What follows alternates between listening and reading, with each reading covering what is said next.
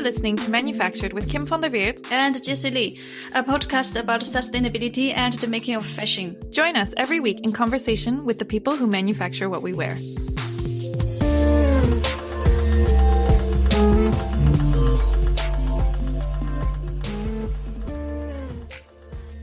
Hello, Manufactured listeners.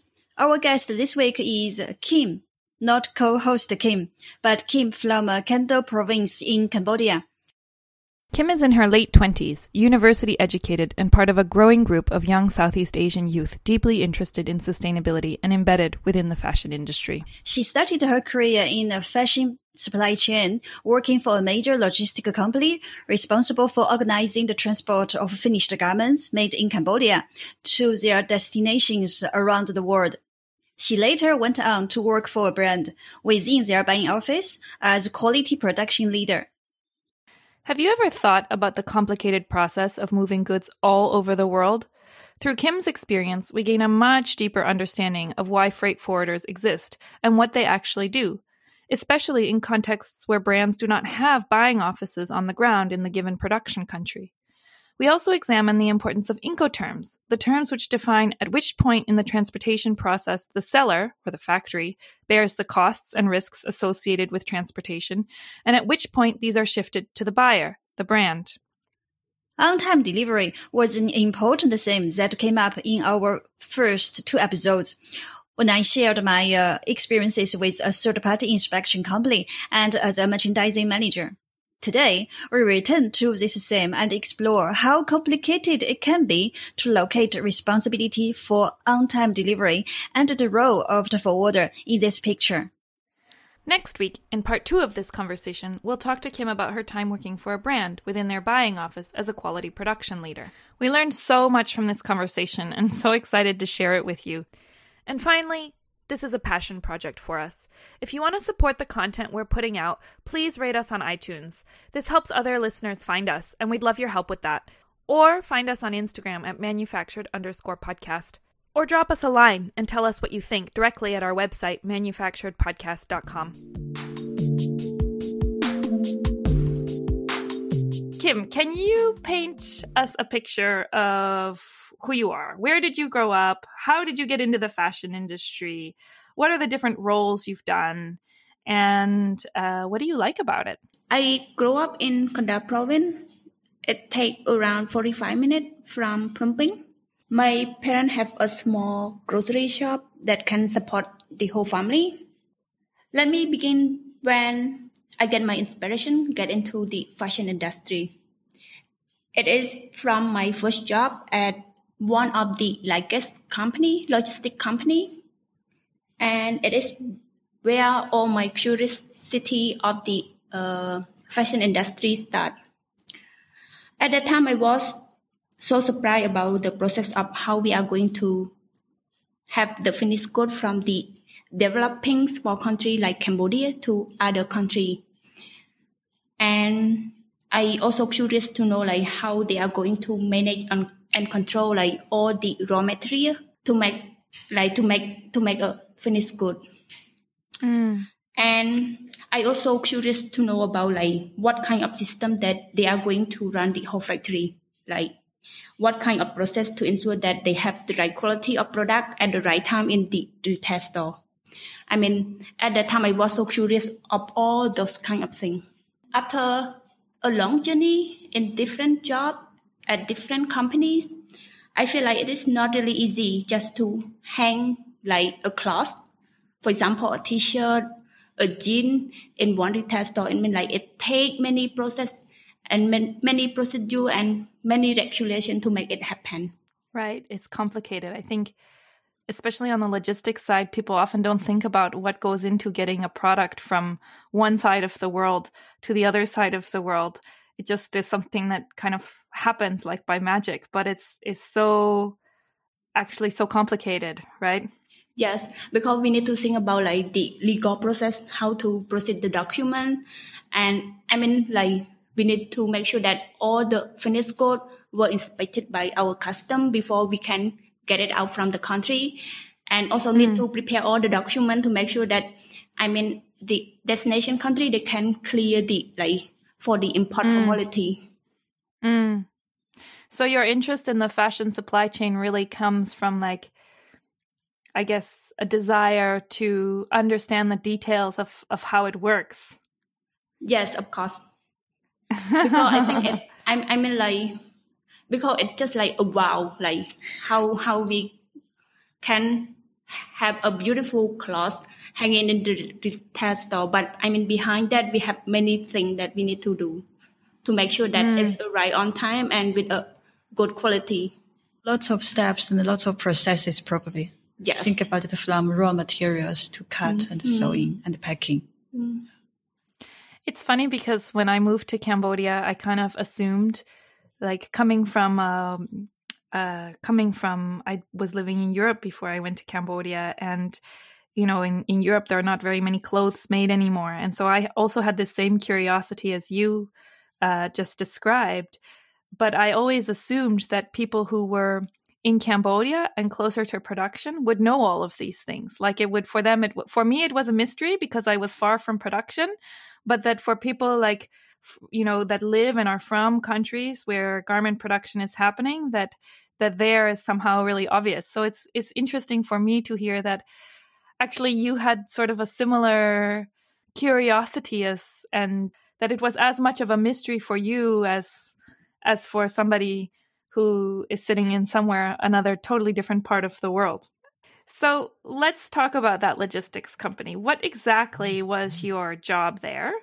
And how would you describe, or could you explain a little bit about what a logistics company, in this case, what does it do? What is its role?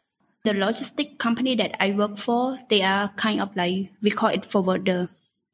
And it's responsible to deliver the finished good to the destination country and have to coordinate between factory and the brand.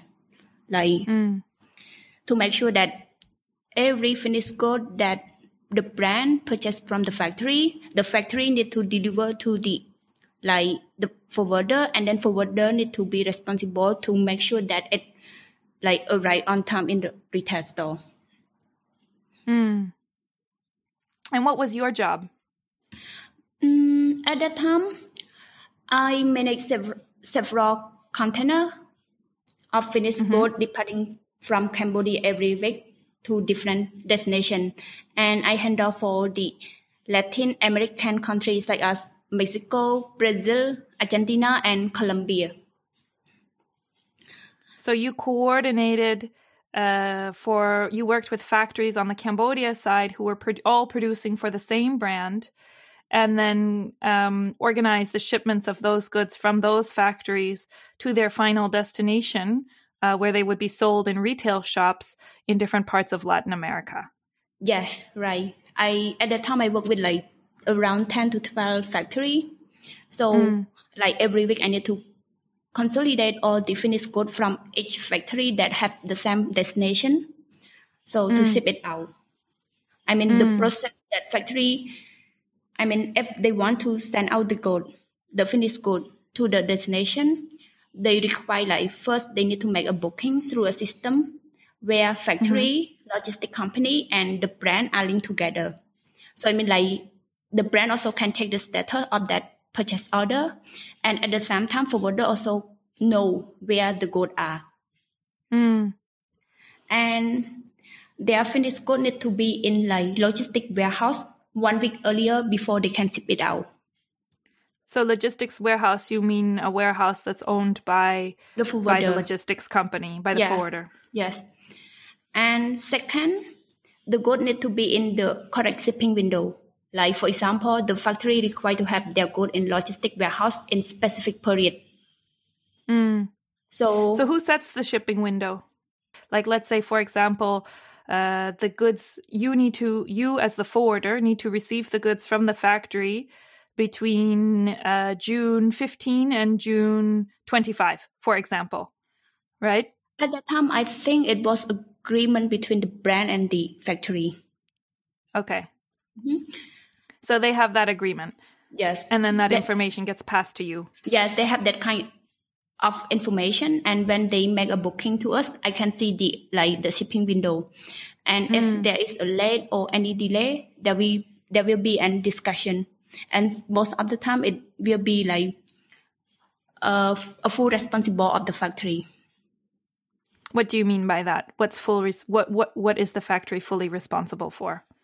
For example, if factory late to deliver the finished good to the forwarder warehouse, like most of the time I was advised by the brand to ask factory to send those goods by air, and the factory need to like responsible for all the costs. I see. So if a factory misses the shipping window, then sometimes what happens is that the shipment needs to go by air instead, and then the factory needs to bear the costs of that. Yes. Okay, so you've made let's say it's within the shipping window, they've made a booking. What happens next? For the next step is I consolidate multiple factories that go to the same destination in 2 or 3 containers. Like, for example, like go to Mexico, 2 or 3 container of 20 feet or 40 feet. And then make sure that it is maximize loading into the container so we can save the cost. And what do you mean maximize loading? Can you explain? Can you give an example of what that means? For example, like 20 feet container, we can load until like 25 CBM if it is only apparel. And CBM here, you mean cubic meters, right? Yeah. Yes. Correct. And so you're trying to get the container as full as possible. Yeah. Because that effectively brings down the cost. If you get more goods into the container, then the cost per piece is less. Yes. Correct. And after that, after I consolidate, so I know that how many container that I need. So I need to book the container with the shipping company. And for the like at that time they have like between the brand and the shipping company they have like agreed what we call like agreement. So I need to book with the one that has a lower price and also a better like lead time. And the next step is after loading all the finished goods from different factory into a container. So all the container need to be inspected by Cambodian custom. And Cambodian custom, normally they are like in the same, like, it is not in, I mean, the forwarder warehouse, they have like a big area that they have a Cambodian custom over there. So when we finish, we just call the Cambodian custom so they can inspect the good. And the last step is when the container are leaving from the port, I need to update the status in the system. I mean, the system that I refer earlier that it is linked between factory, logistic, and the brand. So they can know like, okay, by looking at the system, they can know like, okay, what is the status of the good? And I need to prepare a document for factory to run the certificate of origin and send out the required document for the import formality at destination country. Right. So the certificate of origin in these documents are documents that on the receiving end they will need in order to clear customs again. Yes. And those documents don't go on the boat but go by air. Yes. Okay. So I want to talk a little bit about Incoterms. And for our listeners who don't know, Incoterms are terms, or let's say predefined commercial terms, that basically signify who has responsibility for what, for which tasks, for which costs, and for which risks associated with the transportation and delivery of goods. So this might seem kind of technical, but actually it's really important because it's really important between the buyer, let's say the brand, and the seller, the factory, to make sure that the agreement is clear about who is responsible for the goods at which moment. For example, if there's a problem on the ship and the ship sinks, who bears the loss of those products, right? Or if there's an unexpected fee that comes in when it clears customs, who's responsible for that? And so Incoterms are basically a set of predefined terms that establish the details of this relationship. And I think in the garment industry, one of those Incoterms that we see quite commonly is FOB. Kim, can you explain a little bit what FOB is? The Incoterm that we commonly use is FOB. It stands for like free on board. Mm-hmm. It means like the seller should bear all the transportation costs up to the port of the shipment. And the buyer is responsible for all like freight costs, insurance, uploading costs right from the port of loading. And the buyer will meet all the transportation costs from the destination port to their final destination. To their place. Right. So like, for example, in the process that you just described, it means the factory is responsible for getting the goods from the factory to the port. Yes. And then the critical moment is loading. And once those goods are loaded on the boat, then all the risk is transferred to the buyer, to the brand. And then from that point on, it's the brand who bears responsibility for the shipment. Okay, and we're going to come back to this critical moment of loading throughout the conversation. So I just want listeners to file that away and keep it in mind as we go forward. Yes. Yeah. Why do you think that the fashion industry often uses FOB terms? FOB, the buyer, they doesn't think about the transport from the factory to the forwarder warehouse, and from forwarder warehouse to the port. So it's many process inside that. So when factory ready, they can manage their own track or whatever. So right, it would be hard for a brand. It is a bit easier for them.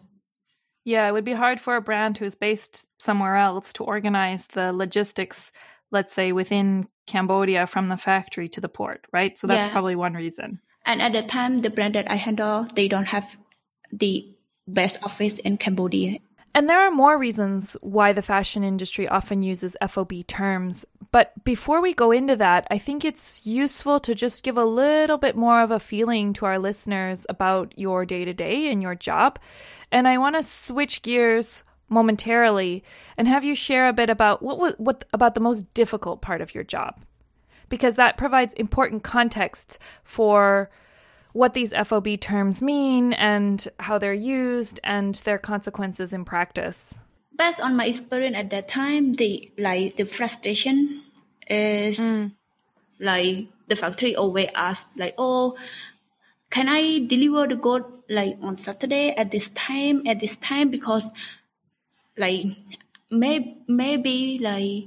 they are going to late in the shipping window. So they ask whether so you told your warehouse team to OT today so I can deliver the good from the factory to there, because they are afraid that when it is out of the shipping window, the buyer or the brand will ask them to to do air shipment, and the cost will be a lot more than sea shipment.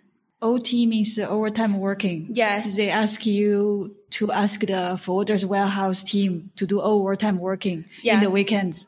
Basically, they're trying to push for as much time as possible to get these goods delivered, right? Because they never arrive early. They always arrive they're always late or right at the deadline, right? Yes. And I think it's interesting to just point out, or to talk a little bit, because there are a lot of reasons on the factory side why there would be so many delays. Yes. Can you, when you were talking to factory management who asked you, oh, please, can you do overtime for me on Saturday so I can get this shipment in? Did you ever discuss about the reasons, or what's your idea about the reasons why shipments might be late or almost late? At that time when I worked at logistic company, I just asked why you are away in the last minute.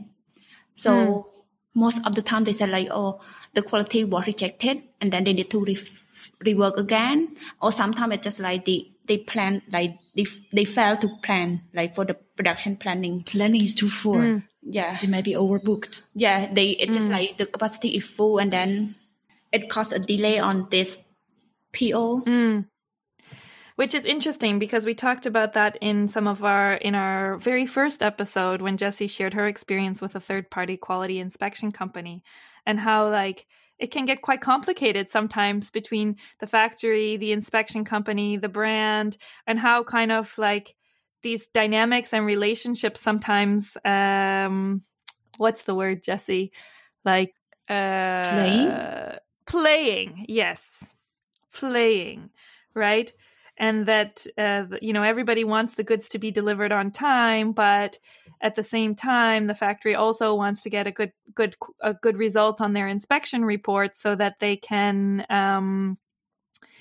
so that that inspection report can't be used against them later at the end of the season to request discounts or penalties, right? I'm quite happy my experiences get confirmed from your side that it's true. If the result is not good, the shipment will be late and they probably are going to pay by air. That is a huge finance problem for them, for factories. Yeah. Yes. So yes, they want to do whatever they can to make sure the result is good. Yeah. For our listeners who might be wondering, why don't factories just process customs themselves? Why do they use a forwarder? Forwarder somehow is kind of like a company who coordinate between the brand and the factory to make sure everything is on time, everything is like deliver as what factory promised and logistic promised to the brand. Because the brand is working with many factory and all the shipment is like combine all the factory together. Right. So the factory cannot process by themselves. And that combining of all of these shipments together, like from the brand side, combining all of these shipments together into full containers, of course, leads to better shipping rates, right? Yes. So part of it is maybe technical, that it's complicated, and knowing about the documents and having the relationships also with customs on the Cambodian side. That's maybe one reason for the existence of a forwarder. Another reason is about optimizing shipping rates and consolidating shipments. And I think to go back to the FOB terms, if you are under FOB terms, the buyer, the brand, has a lot more control over the freight costs, and you can get better rates by combining shipments not only from multiple factories, but also with these big logistics companies. You can negotiate rates even across countries and say, well, I'm going to use you, I'm going to make a deal with this forwarder to organize all of my shipments, not only coming from Cambodia, but maybe also from China, et cetera, et cetera, et cetera, right? Yes, of course.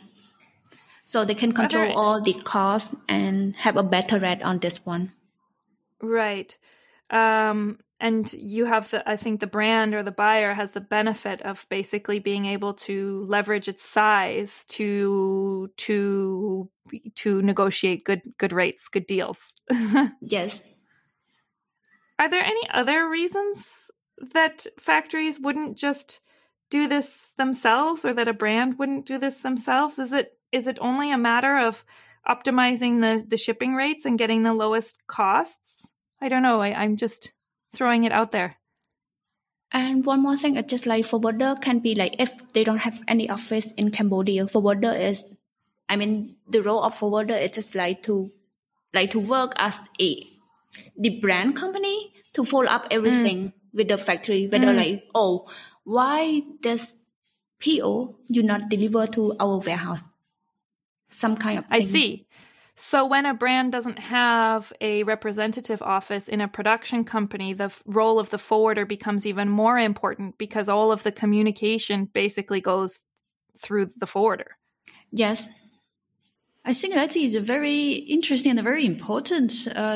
In that way, forwarder is acting out for the brands because forwarder is on the contract with the brands. In another word, brands are the clients of the forwarders. Yeah. So forwarders need to be very, 100% responsible to the clients. Yeah, like to make sure that factory deliver to make sure that factory deliver all the finished good based on the deadline that the brand give.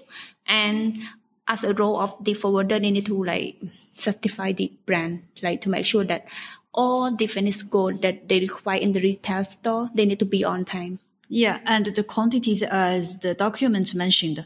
Of course, forwarders will not check each box, but there is a document packing list. Do the goods match with the information on the documents? Yes. So yeah, so in this way, for brands, it's more secure. It has less risks. Yeah. Yes, we need like to cross-check the like CBM, the kilogram of the carton with the real. Yeah. So from the other way around, if there is no forwarder, if factories manage customer clearance or manage this booking containers job themselves, then there is a space for suppliers might not tell the truth to the brands before the boat leaving. For instance, maybe they produce a little bit more or they produce a little bit less and they have some motivations not to tell exactly the numbers. Or maybe they're not brands. done on time. Or maybe they're not done on time. Yeah. So anyway, it's just like another cross-check that the brand can trust. Last gate watch, let's say. Like a final checkpoint. Yeah, final checkpoint. Yeah. Last doorkeeper. It's interesting because it makes me think like the production facilities that I've worked in, like we had quite a lot of direct contact with the brand, with our customers. I've never really worked in we also used forwarders, of course, but we had a pretty direct relationship.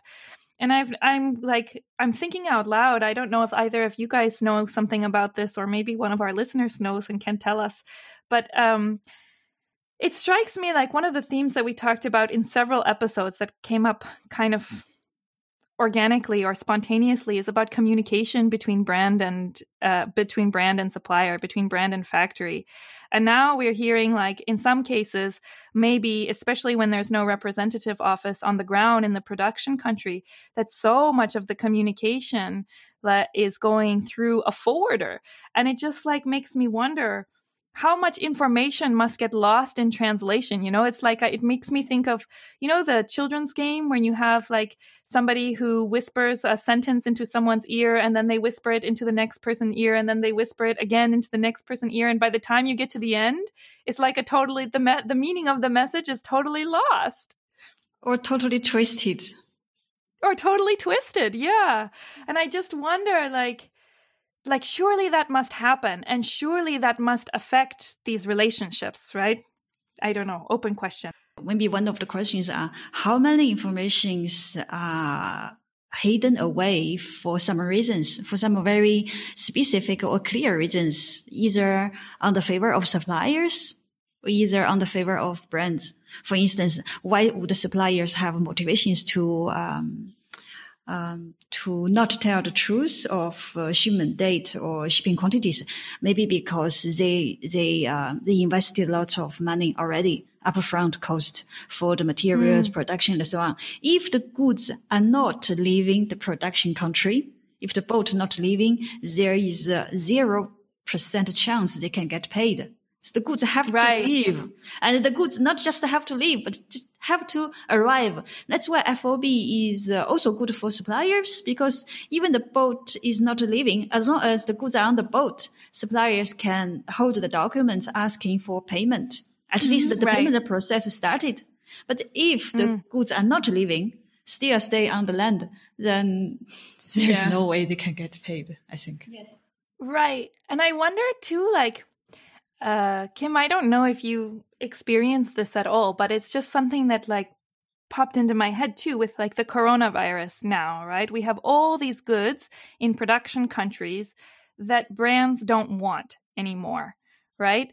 Because they have no market for them because all the shops are closed and the consumer demand has dropped significantly. So brands are trying to find ways to get out of accepting all of these inventory and goods, which they know will be very difficult to sell.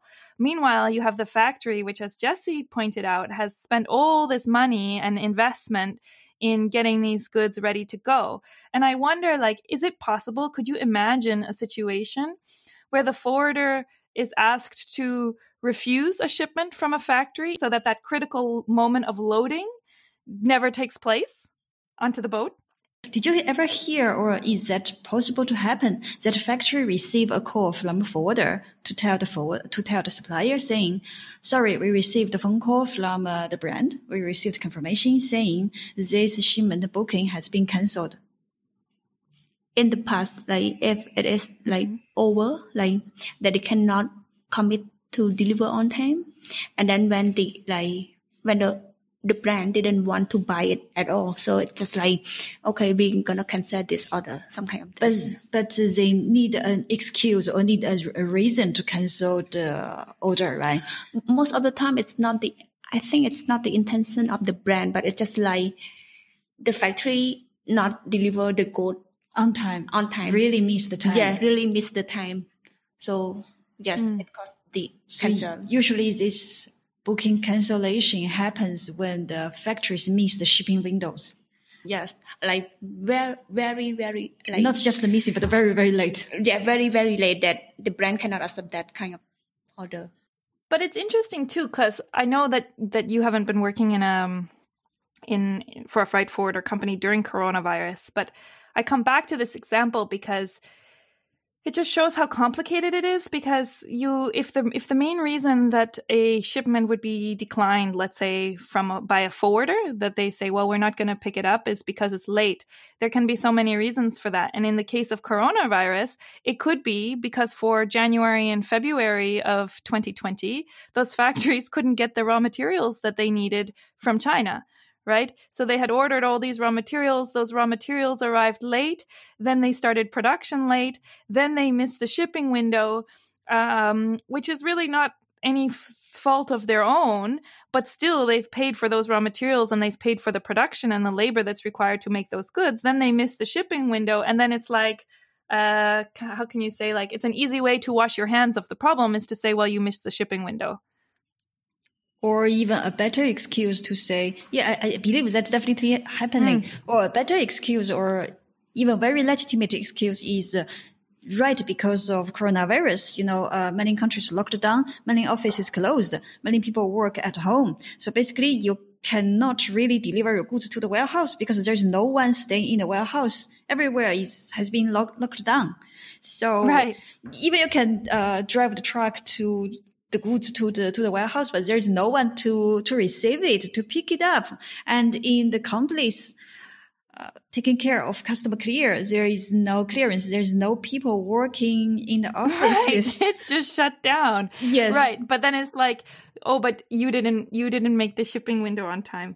Can simply say, sorry, there's just simply no container boats at this moment for 1 month or 2 months. So our sales time definitely is missed and shops closed and the goods stayed on the production country. So you can do whatever, maybe you can do whatever you want with the goods, but we are going to cancel the booking or cancel the shipment.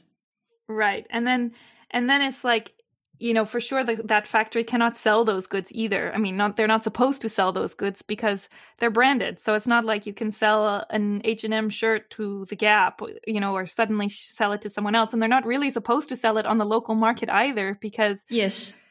They're responsible for protecting the integrity of the brand, right? And the brand wants to control very tightly in what kind of outlets or situations their products are sold. I think, Jessie, I want to ask you actually a little bit because so we've established that, okay, the main reason, like the main sort of point of contention between forwarder and factory and brand is like whether or not the shipment is delivered on time. But there's another example that comes. So I guess if you don't know very much about the industry, you would say, well, the factory needs to just deliver on time then and be responsible for its own work. But coronavirus is one example, of course, of how this kind of gets complicated and messy, and where you sort of locate responsibility for late shipment is not always so clear. But I want to bring up one more example that's not related to coronavirus, because I want to really emphasize that it's not coronavirus is one example, but this can also happen in situations where there's nothing unusual happening in the world. And the reason I wanted to ask you to share a little bit is because I know you've worked a lot in product development. And in product development, when you're making a sample, this is one area that takes some time, right? And sometimes there can be delays there, even though the shipping window has already been defined, let's say. Yes. Actually, it's like a counting down process. Once the shipment date is defined, or once the initiative plan is settled, then the counting down started. Basically, you count 6 weeks for production, then maybe 2 to 3 weeks for product development, and meanwhile preparing raw materials. So actually, the time window is quite tight. Right, and sometimes it can happen that, like, okay, you have 2 weeks for product development, but actually there's a delay for some reason. We can't get the product approved, or it's not quite right. And then it takes 4 weeks instead of 2, but that your production window remains the same. So that extra 2 weeks just eats from your production timeline, right? And exactly, waiting for approval is not something that's always within a factory's control either. You just wake up all my traumatized experiences. About the when I was working in Shanghai as the merchandising manager, it was really traumatized about color checking, especially if you don't use equipment. Even you use equipment, the color reading equipment, you need to ask the supplier to buy the same equipment. Yeah. Otherwise, it cannot be the same. Yes. So basically, we will use a light box providing a specific kind of light, which is very common, normal. Then we put the color sample, color swatch, which is a very small piece of fabric, next to a Canton book, next to the Canton color. Then we use human eyes to look at the two colors and say if the fabric dyed, if the color on that little piece of fabric looks exactly the same as the Pantone color or not. And if it's not, how much tolerance we can give. So you can imagine. So first, it's the factory product development team doing this work. They use their human eyes to check, naked eyes to check these two colors, then send it to a merchandising brand side, let's say merchandising team from the brand side. Then we use our naked eyes, look at the colors, and we decide again. And if we think it's not okay, we will return it. Then the whole process start again. Okay. Then if we think it's okay, we will send by express, by air. Okay. But still needs 3, 5, 1 week, 7 days to arrive at the, buying office. Then buying office, someone is going to use their naked eyes to check the two colors again. And sometimes if the product is a very big quantity, related to some big, amount of money, then not just the buyer or the designer themselves, but also involved, purchasing director or the team leader to check again. So this is actually a simplified process. We already have 4 loops or 3 loops to check the colors by our naked eyes. I emphasize on naked eyes because when I see something really grayish blue, maybe someone will say, it's a little bit green. Or I say, let's say maroon. Maroon is a kind of chestnut red, or you can also call it as a chestnut brown. You say it as a yellowish brown or reddish brown. This is really a huge headache. It's nightmare. It's really nightmare. Yeah. But you can see how like on-time delivery really requires close collaboration between brand and factory, and really strong communication between brand and factory. And there's a lot of room for things to go wrong. And yet when we, Kim, when you describe the process of like, or the role of the forwarder, you see that there, like when it comes to the forwarder and the actual delivery of the shipment and this critical moment of loading, the factory bears sole responsibility for the on-time delivery of those goods, right? Yes. And I think that's the important point, I think, for listeners to understand is that the forwarder is, I think Jessie described it so well when she said it's like the final check, right? The final check before the ownership of these goods are transferred. And the timing of that delivery is so important. But all the things that affect the timing of that delivery are basically not considered at all in terms of how we locate responsibility for achieving that, right? Yes. Kim, I was wondering what's your idea about sustainability or the connection between sustainability and the forwarder? From my own understanding, sustainability it means like for what we have right now, it should like our next generation should have the same. I mean, if not, we need to compensate them with like another option. Yeah. So if you ask me what is the connection between sustainability and forwarder, for example, I can respond example like regarding climate change. Climate change is just like there are many factors that cause climate change, but one of those is from like airplane that they pollute the air and then the carbon dioxide that from burning the fuel, you mean? Yes. So I mean like if we have many air shipment or many cargo, from forwarder perspective, if we have many cargo and it goes by air, so it also one of the cost to the climate change. Transportation, cargo transportation is a bit heavy topic about related to climate change or climate emergency actually. Yeah, in order to control the temperature increasing, there are a lot to do. Right.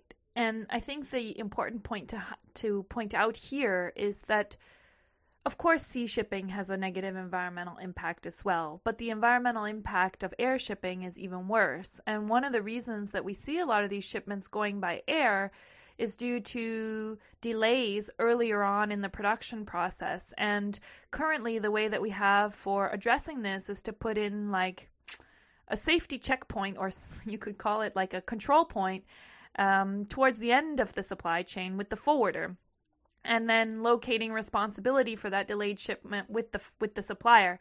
But in fact, it's a lot more complicated than that. And if we were to sort of deal with that complexity head on and find solutions earlier on in the process, then probably we could also reduce the number of shipments that are going by air. Now, that doesn't negate the environmental impact of the transport of goods, but it certainly avoids unnecessary air shipping. So another less obvious way that this connects to sustainability has to do with traceability. And traceability is a pretty hot word right now within sustainability departments in brands. Brands are really keen to understand exactly where the clothes that their companies are selling are made and how they're produced. And this is an important, being able to trace where a garment comes from the farm or the raw materials that it's been made with, all the way through to its final destination with a consumer, is really important to understanding and starting to think about and analyze that garment's environmental impact.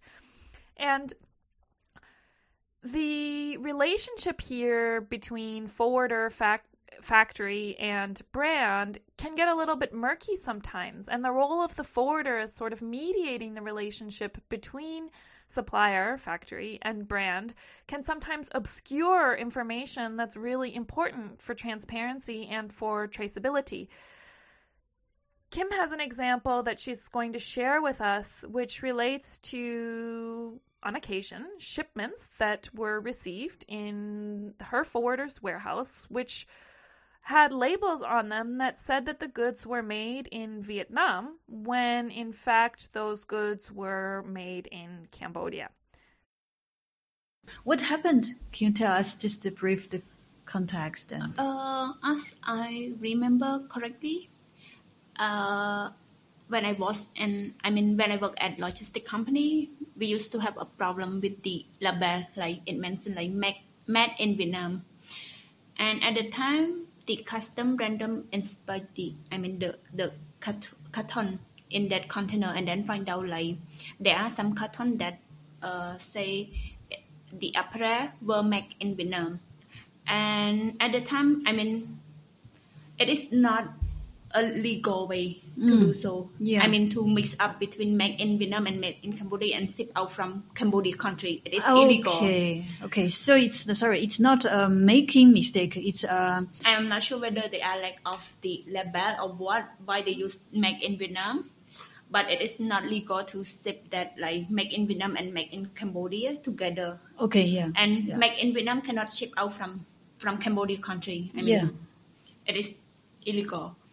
So, and it's hard to know exactly why the wrong label was used, but we can probably speculate that it has something to do with trade agreements.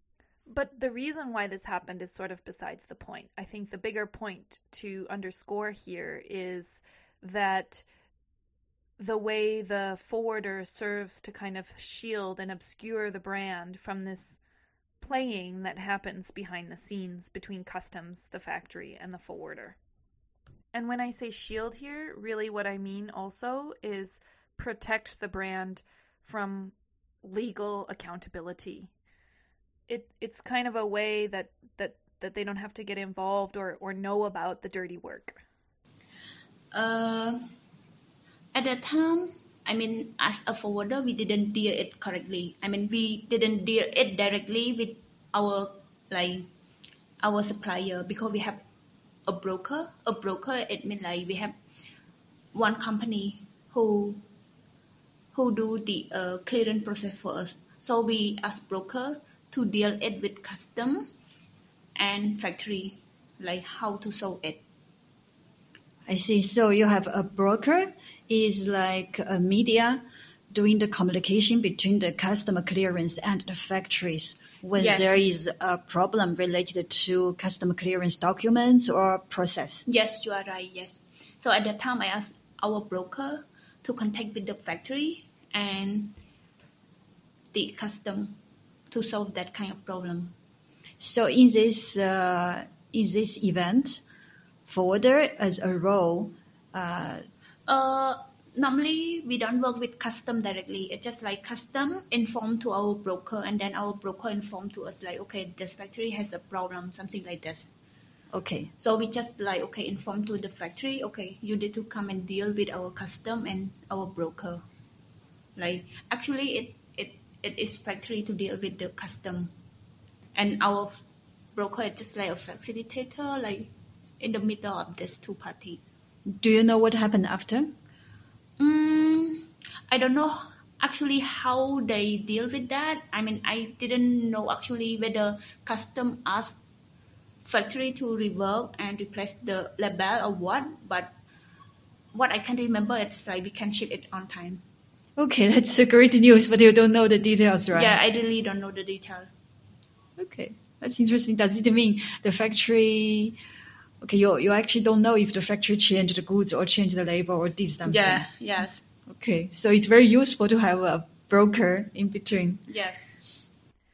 And I want to shift gears one last time here before we wrap up this conversation, and that's to talk about how SOPs, standard operating procedures, also affect sustainability. Because if we think about sustainability, really, what we need is all players of the supply chain working together towards some shared sustainability-related goals. And Kim's experience working with a forwarder and the relationship between forwarder and brand really goes to show how the way that we have defined roles and responsibilities and the standard operating procedures within the forwarder company affect whose interests are protected and whose aren't, and also create space for how we might think about where we need to sort of revise or re-examine what the rules are and whose interests, or maybe the planet's interests,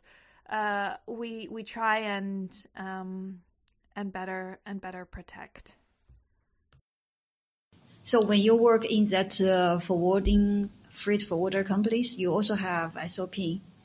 Yes, actually we have a thick SOP, like many things in that SOP. So we got the SOP from the brand. I mean, the brand actually mentioned very detailed of every process that we need to do. Mm-hmm. Like, for example, like a shipping window.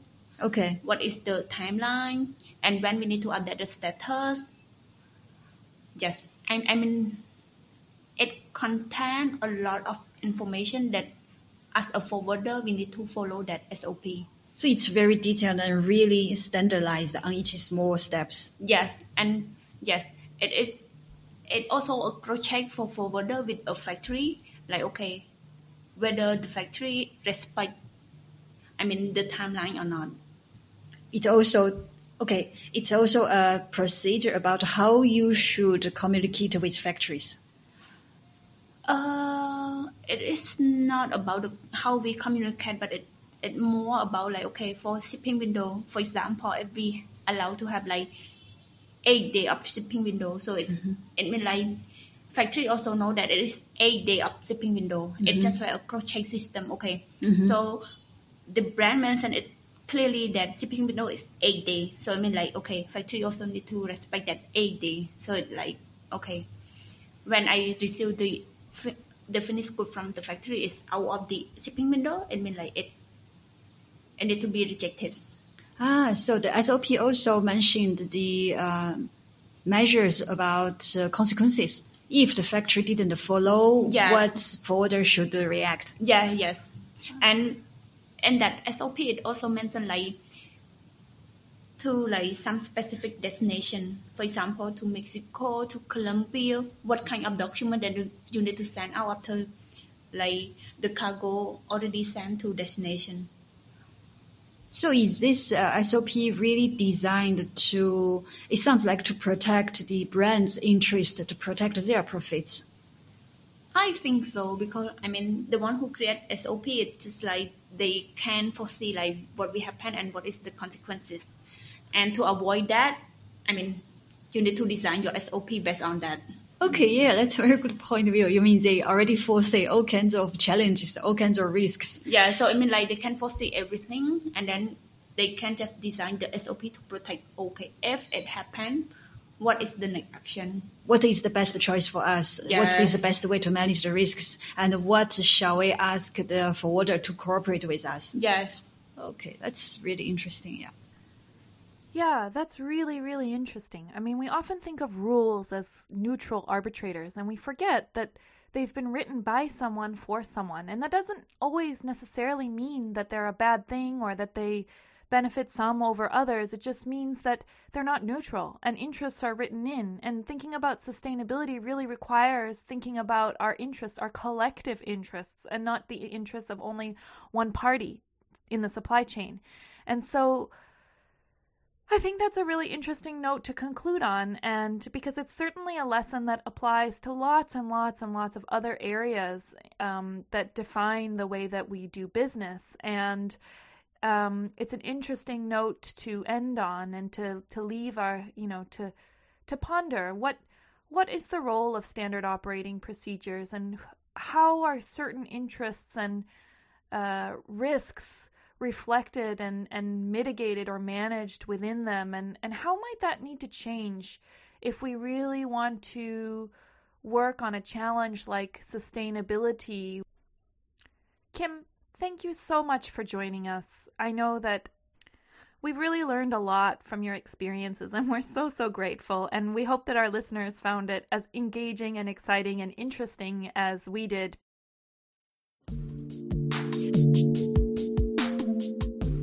Thank you for listening to Manufactured.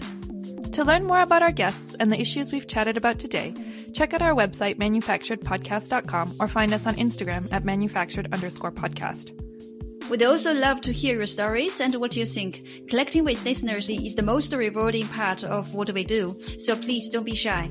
Leave comments on Instagram or connect with us privately through our website.